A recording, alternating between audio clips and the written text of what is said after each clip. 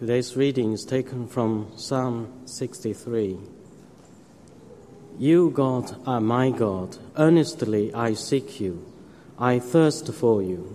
My whole being longs for you, in a dry and parched land where there is no water. I have seen you in the sanctuary and beheld your power and your glory.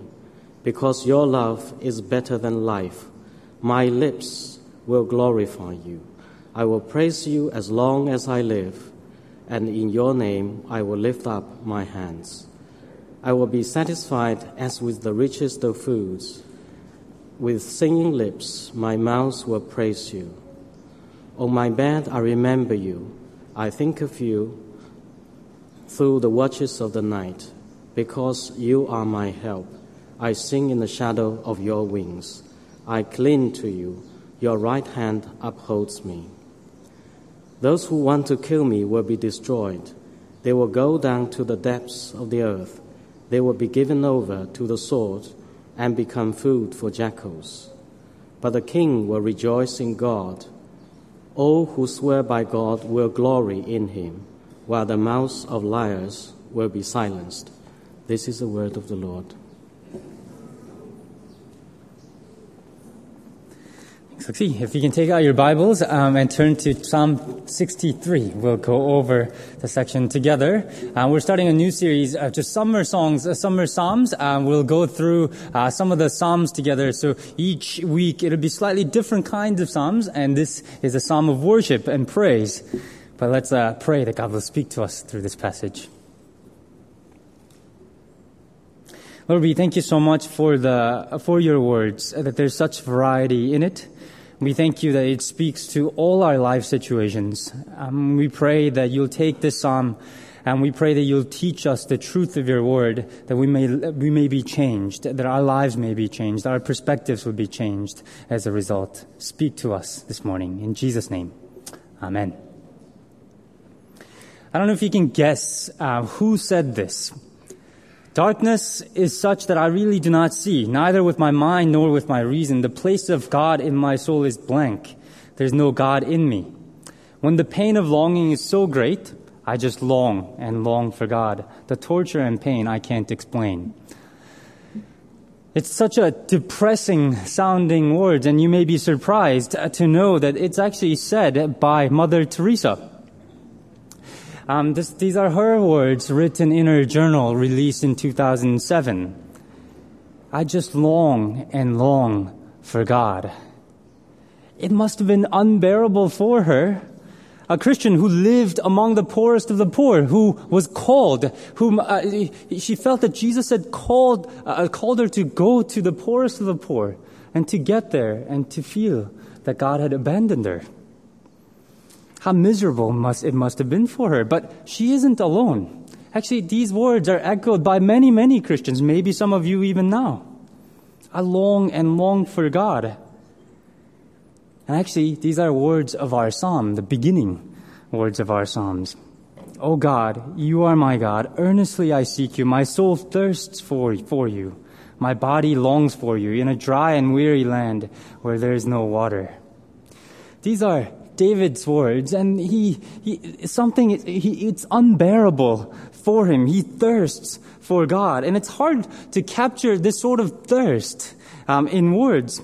This is my picture of the Judean desert when I went there a long time ago. We're told in the heading of the psalm that this is David's words as he wanders in the desert of Judah. Unless you picture this dry, brown dust covering all sides around you, it's hard to picture that sort of thirst and longing that he feels. Of course, it's not just a physical thirst. His enemies are pursuing him, trying to kill him, verse 9. He says he needs to stay up all night over the watches of the night, verse 6, because his life is in danger. And unbelievably, most likely the enemy that he's talking about is his son, Absalom, who wanted to usurp his throne and to kill him. All alone in that desert, as he's run away from Jerusalem, he longs and thirsts for God. He earnestly seeks him, he says.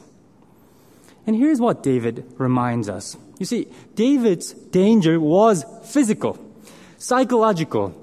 His son was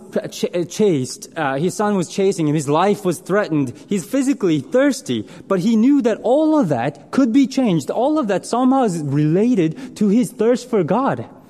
He says that he knew that if God was with him, somehow things would be different. He would feel differently about all the problems that he's facing. He knew that longing for security, for justice, even for his thirst would be transformed only if he was assured that God was with him. He says, I long for God. He knows that he would gain the right perspectives. His problems would be in the right portion. He wouldn't be afraid. He knows that he would be okay. If he only knew that God was with him. So he thirsts for God in that desert land. And when we think about it this way, I hope it's obvious to you that God is the most fundamental need and thirst in our life. But this is something that I think we often forget. So many of us forget that underlying our tiredness, I don't know if you're tired today, underlying our tiredness or all our stress, all the disappointments that we feel about life, of maybe not getting that promotion or the children not getting to right schools or the health or the drudgery of life that we feel day to day, underlying all of that is a thirst for the living God. And we forget this. And we forget that with God in our life, our problems will go back to their proper place in our life. That we will see the whole world differently if we are assured that God is with us. So if you're tired, if you're overwhelmed, if you're devastated or whatever, that longing that you feel, take the first step of realizing that behind all of that is a thirst and desire to be with God. That you are thirsty for God. I hope you see that. And if you see this, let me ask you then, take the next step. Are you seeking God? David says, I earnestly seek you in that desert land. It's not enough just to realize that you thirst for God. The next step is to seek Him, to find Him, to cry out to Him. You see in verse 4, David says, in your name, I will lift up my hands. I love this imagery. David is referring to praying. People pray. Back then, Jewish people pray like this, with their hands up high. And you see people praising God and praying in this way even now. And it's almost as if they want to reach God. They're reaching out to God. They're seeking God. They want to touch Him. They want to receive His blessings. They want to be with Him. This is why they stretch out their hands as they pray. You see, David is seeking God. David wants to find God in that desert land. So be persistent and in seeking God, seek Him in your life. And I add that if you're not a Christian here, that thirst that you have for recognition, for fame, for security, comfort, love, blessings of all sorts, you have them because you are made for God. The thing is, even if you had the whole world, even if all your desires are met, it would not be enough for you. It won't be enough for you because you aren't made for the finite things. You are made for the infinite God. You're made for the infinite beauty and infinite security, infinite justice, infinite wealth, infinite recognition, infinite love. You are made for God, and your hearts will be restless until they find their rest in God. So if you're not a Christian, that longing that you feel, know that it is because you thirst for God. Would you come and talk to me afterwards? Come and talk to Robert if you're seeking God. We would love to make time for you. If you're not a Christian, turn to somebody next to you after the service and tell them that you are seeking God. I'm sure they would be very happy to help you, to point you in the right direction. Seek Him. If you might be asking at this point, well, what does it mean practically to seek God? What do we do? What's the first step? Well, I think for the Christian, a first step isn't looking for God to do something in the future. The first step is to look back to the past. It's about remembering. And that's where David starts, doesn't he? He remembers God in the temple in verse 2. I have seen you already in the sanctuary and beheld your power and glory, verse 2. He remembers meeting God in the corporate worship in the tabernacle, in the sanctuary, he says. And he adds in verse 7, I sing in the shadow of your wing. These wings that he refers to are probably the wings of the cherubim that stands right above the Ark of the Covenant. I sing under the shadow of your wing, under your presence in the tabernacle. He remembers his worship and what he saw. He remembers meeting God there. And I don't know if you know the story, but David definitely had a worship experience where he met God, didn't he? Remember the time when the Ark of the Covenant was finally being brought into Jerusalem? On that day, he danced and danced to the point that it made his wife blush, because it seemed so undignified to her that David was dancing in this way. But David didn't care, because David met God. For David, this joy of meeting God and ushering in the covenant into Jerusalem made him so happy that he worshipped God undignified. The burning meat of the sacrifice, incense and the music and tambourines, the choir singing, he met God. He saw God there. He celebrated God's power and glory. He looks to his experience, to the past. But it's not just in the corporate worship. The past for the Christian is a treasure trove of what God has done for us. I'm sure David could recall the story of Abraham, the miraculous birth of Isaac. Jacob is wrestling with God, Joseph and the miraculous provision of God, Moses and the mighty acts that delivered Israel out of Egypt. The story of Joshua and Caleb and the conquering of the promised land and the walls coming down in Jericho, all of that, he remembers what God has done. Verse 6, on my bed, I remember you. I think of you through the watches of the night. He remembers God, what God has done for him and for his people in the past. In fact, this is why we have come, hopefully this morning. This is why Sunday worship is so important. Because we often forget the greatness of our God, and we need to be reminded of what God has done for us. We need to remember together that what God has done through teaching of the Scripture. As we look at the Bible together, as we study the Bible together, we need to tell each other through our testimonies and through what God has done. We need to tell each other, share our experiences of God to each other. Celebrating communion, what Jesus has done for us once and for all. Through mutual encouragement, this is what we do on Sunday, remembering what God has done for us. And we need to do this individually as well. At the beginning of the week, Mary and I were talking about how God answers so many of our prayers. We prayed for our family, and it was evident to us that God answered our prayers about our family. We prayed for the church, and God answered. We prayed for the encouragement at different points, and God has answered. And before we forget, we need to write these things down, or we need to at least take the time out to celebrate together, to remember what God has done for us, because God is alive, and He is acting in our lives even now. We need to celebrate, because we are often forgetful people. We forget. We take things for granted. So we need to remember what God has done for us, but also take the next step of remembering God's true worth, what this means for us. And I think this really is the key turning point in this psalm. Verse 3, he writes, because your love is better than life, my lips will glorify you. You see what he's done. He remembers what God has done, but then he also remembers God's worth. He says, your love is better than life. Your love is better than life. He remembers that there is nothing on earth that he could have that's better than God's love, even his own life. He tells himself that God's love is worth that. That even if he loses his life, it would be okay as long as he has God's love.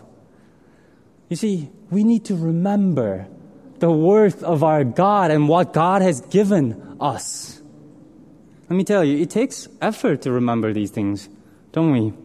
Doesn't it? I was listening to this podcast about this wife who was extraordinarily beautiful, but a husband who took her for granted. And it was only when they went out to this fancy party and all these people came up to the husband and telling him, wow, your wife is really beautiful. It was only then that he started looking at her differently. Wow, she is beautiful. He remembered, actually, her beauty. Because when you live with it every day, you forget. it's easy to forget the value and the worth of what we have. As we remember who God is, what He has done for us, we need to remember the worth of God's love. It is better than life. So this week, in your sermon sheet at the back of it, go home and would you just make a list? Make a list during your quiet time when you read the Bible each morning. Just make a list of what God has done for you. And on the right side, make a list of things that God has done for you in the past in your life. Remember what God has done for you, who God is and His worth. And tell yourself and tell God that your love is better than life. Because if you spend 15 minutes each morning doing this, remembering what God has done for you, through Scripture, in your experience, 15 minutes, it will change you. It will change your perspective on life. This is Captain Alan Gardner, who is the founder of SAMS, a South American Missionary Society. It's probably the biggest mission agency that works with in South America. In his final expedition, he set out on December 17th, 1850 to go to the southern tip of South America with 6 companions. They took 6 months worth of supplies with them to this place where life was just quite difficult to sustain. And after arriving there, he wrote in his journal, "Nothing can exceed the cheerful endurance and unanimity of the whole party. I feel that the Lord is with us and cannot doubt that He will own and bless the work He permitted us to begin." So there is this enthusiasm and optimism that God is with him. Unfortunately, things began to go wrong. His supporters back home couldn't find enough people to go and give him the next a supply's worth, because nobody wanted to take that treacherous journey there.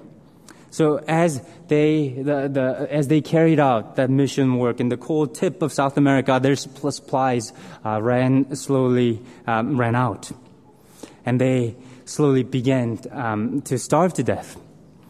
And actually, about a year later, when the relief ship finally came, in October 1851, Gardner and his men had all died of starvation. But when they came, they found his body next to his boat, and his journal with him. And this is the last entry. This is the last entry recorded in his journal. "Great and marvelous are the loving kindness of my gracious God unto me. He has preserved me hitherto, although without bodily food, without any feelings of hunger or thirst." Before he dies, he writes, "Great and marvelous are the loving kindness of my gracious God unto me." He knew God's love. This is a man who's saying, your love is better than life. Somebody who knows the worth of having God in his life. So seek Him. Remember Him. And finally, when you do, praise Him. That's what David does after recalling God's true worth in verse 4. He says, "I will praise you as long as I live, and in your name I will lift up my hands." He praises God, and the act of praising also strangely brings satisfaction to him. Verse 5. "I will be fully satisfied with the riches of food, as with riches of food. With singing lips my mouth will praise you." And most people back then didn't have any fatty foods. And so this is what he's talking about. When he's tasting fat and rich foods in his mouth, he says praising God will bring him that sort of satisfaction in his life. And praising God satisfies us. God isn't greedy for praise. This isn't why the psalmists say praise Him and praise Him. It's not because God is some narcissistic child who needs constant attention and compliments. Praising God is for us. It helps us to enjoy who God is. Think about it. We don't pray begrudgingly. We don't pray. We praise things. We praise things all the time, and the world is filled with praises. C.S. Lewis It says we praise our lovers, books, sceneries, weather, wines, dishes, actor, countries, people, children, flowers. He writes even politicians sometimes get praised. We do it because we enjoy doing it. When we see great things, we can't help but praise God. Praise. He writes in the reflection on the Psalms, that book, I think we delight to praise what we enjoy, because praise not merely expresses, but completes the enjoyment. It is the appointed consummation. It completes our enjoyment. As we praise, we get to enjoy it. You know, when you go up to the top of Lion Rock and see the whole city before you, you want to say to somebody, wow, that's amazing. Actually, it's not enough just to say it to yourself. You want to turn to somebody and say, wow, isn't that amazing, Mary or Alice or whoever? Isn't that amazing? You want to share that praise with somebody, because this is how we enjoy things. As we praise, it completes our adoration, our enjoyment of the thing. That's why we praise. We enjoy God by praising God. And that's why, once again, partly we've come this morning. We've come to praise God. We've come to delight in Him by giving Him praise, by giving Him thanks, because that's the appointed consummation of our enjoyment. This is how we experience God. But I suppose there are many of you who might be right now here who just don't feel like praising God. You had a tough week, you had a tough month.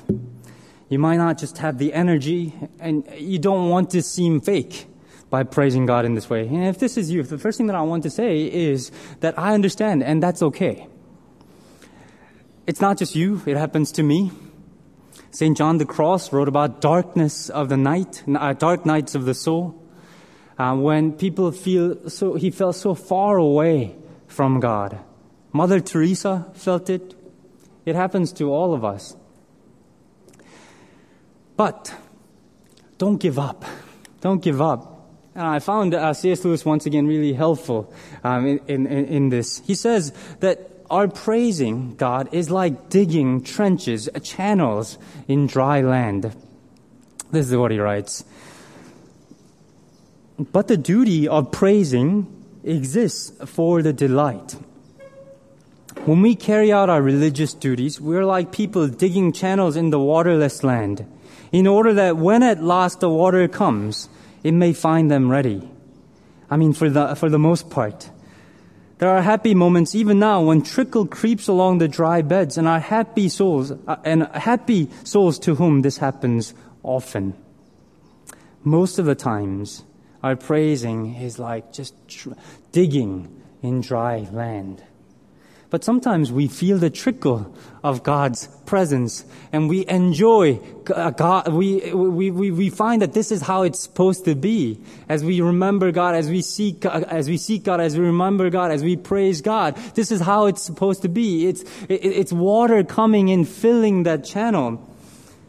And sometimes we will see that our souls and God's presence sort of merge together as our praises genuinely become a genuine response to what God has done for us. And God will sometimes make Himself known in this way, as C.S. Lewis puts it, as water comes. And we will truly delight in God. But we need to continue digging those channels, because this is how we experience God, by seeking Him, by remembering Him, and by praising Him. And when that time comes, everything changes. David was in a dry desert land pursued by his enemies. The situation didn't change at the end of the psalm, but he has changed. Look at the tone at the end of the psalm in verses 9 through 11. He's confident. He's bold. He's not scared anymore. He writes, "Those who want to kill me will be destroyed. They will go down to the depth of the earth. They'll be given over to the sword and become food for jackals. But the king will rejoice in God. All who swear by God will glory in Him, while the mouths of the liars will be silenced." He sees the world differently. The world has changed for him. He sees life through the lens of God being with him, The worries that he had no longer seem like worries. He's confident God's justice will be done. This is a man who realizes that he has something that is more valuable than even his life, God's love. And I think whenever I read Psalms like this in the Old Testament, this is the amazing thing. That love that David speaks of in verse 3, he only knew that partially. Actually, NIV translates verse 3, that love, as just love. But if you look at NRSV or ESV, a more literal translation, it'll say steadfast love. Because this is a very difficult Hebrew word, hesed, translated. And it means something, it's a bit more than just love. It's this covenant love. It's one that says, even if you don't keep your end of the bargain, I will keep it for you, even if it means danger for myself, even if it means death for myself. And David only had a glimpse of that love. He knew that God loved him throughout his life. He wouldn't have known that God's love is eternal. He knew that God was kind, compassionate, and forgiving. He could not have possibly imagined that God would die for him. But we know that love. We know that love in its fullness because of Jesus. And that love should change how we look at the world. So no matter where you are, whether you're feeling dry or stressed, far away from God, or whether you're rejoicing, continue to seek Him. Continue to remember Him. And continue to praise Him. And you will see the world differently. Let's pray. Lord, we thank you so much for the amazing power of your word recorded in these scriptures. We thank you that you have revealed these truths for us. And we thank you that we can be confident in the truth of your word. That as we seek you, as we remember you, as we praise you, that our world will be changed. Help us to remember your love this week. Help us to have that confidence of knowing that love which is more valuable than our life. In Jesus' name we pray. Amen.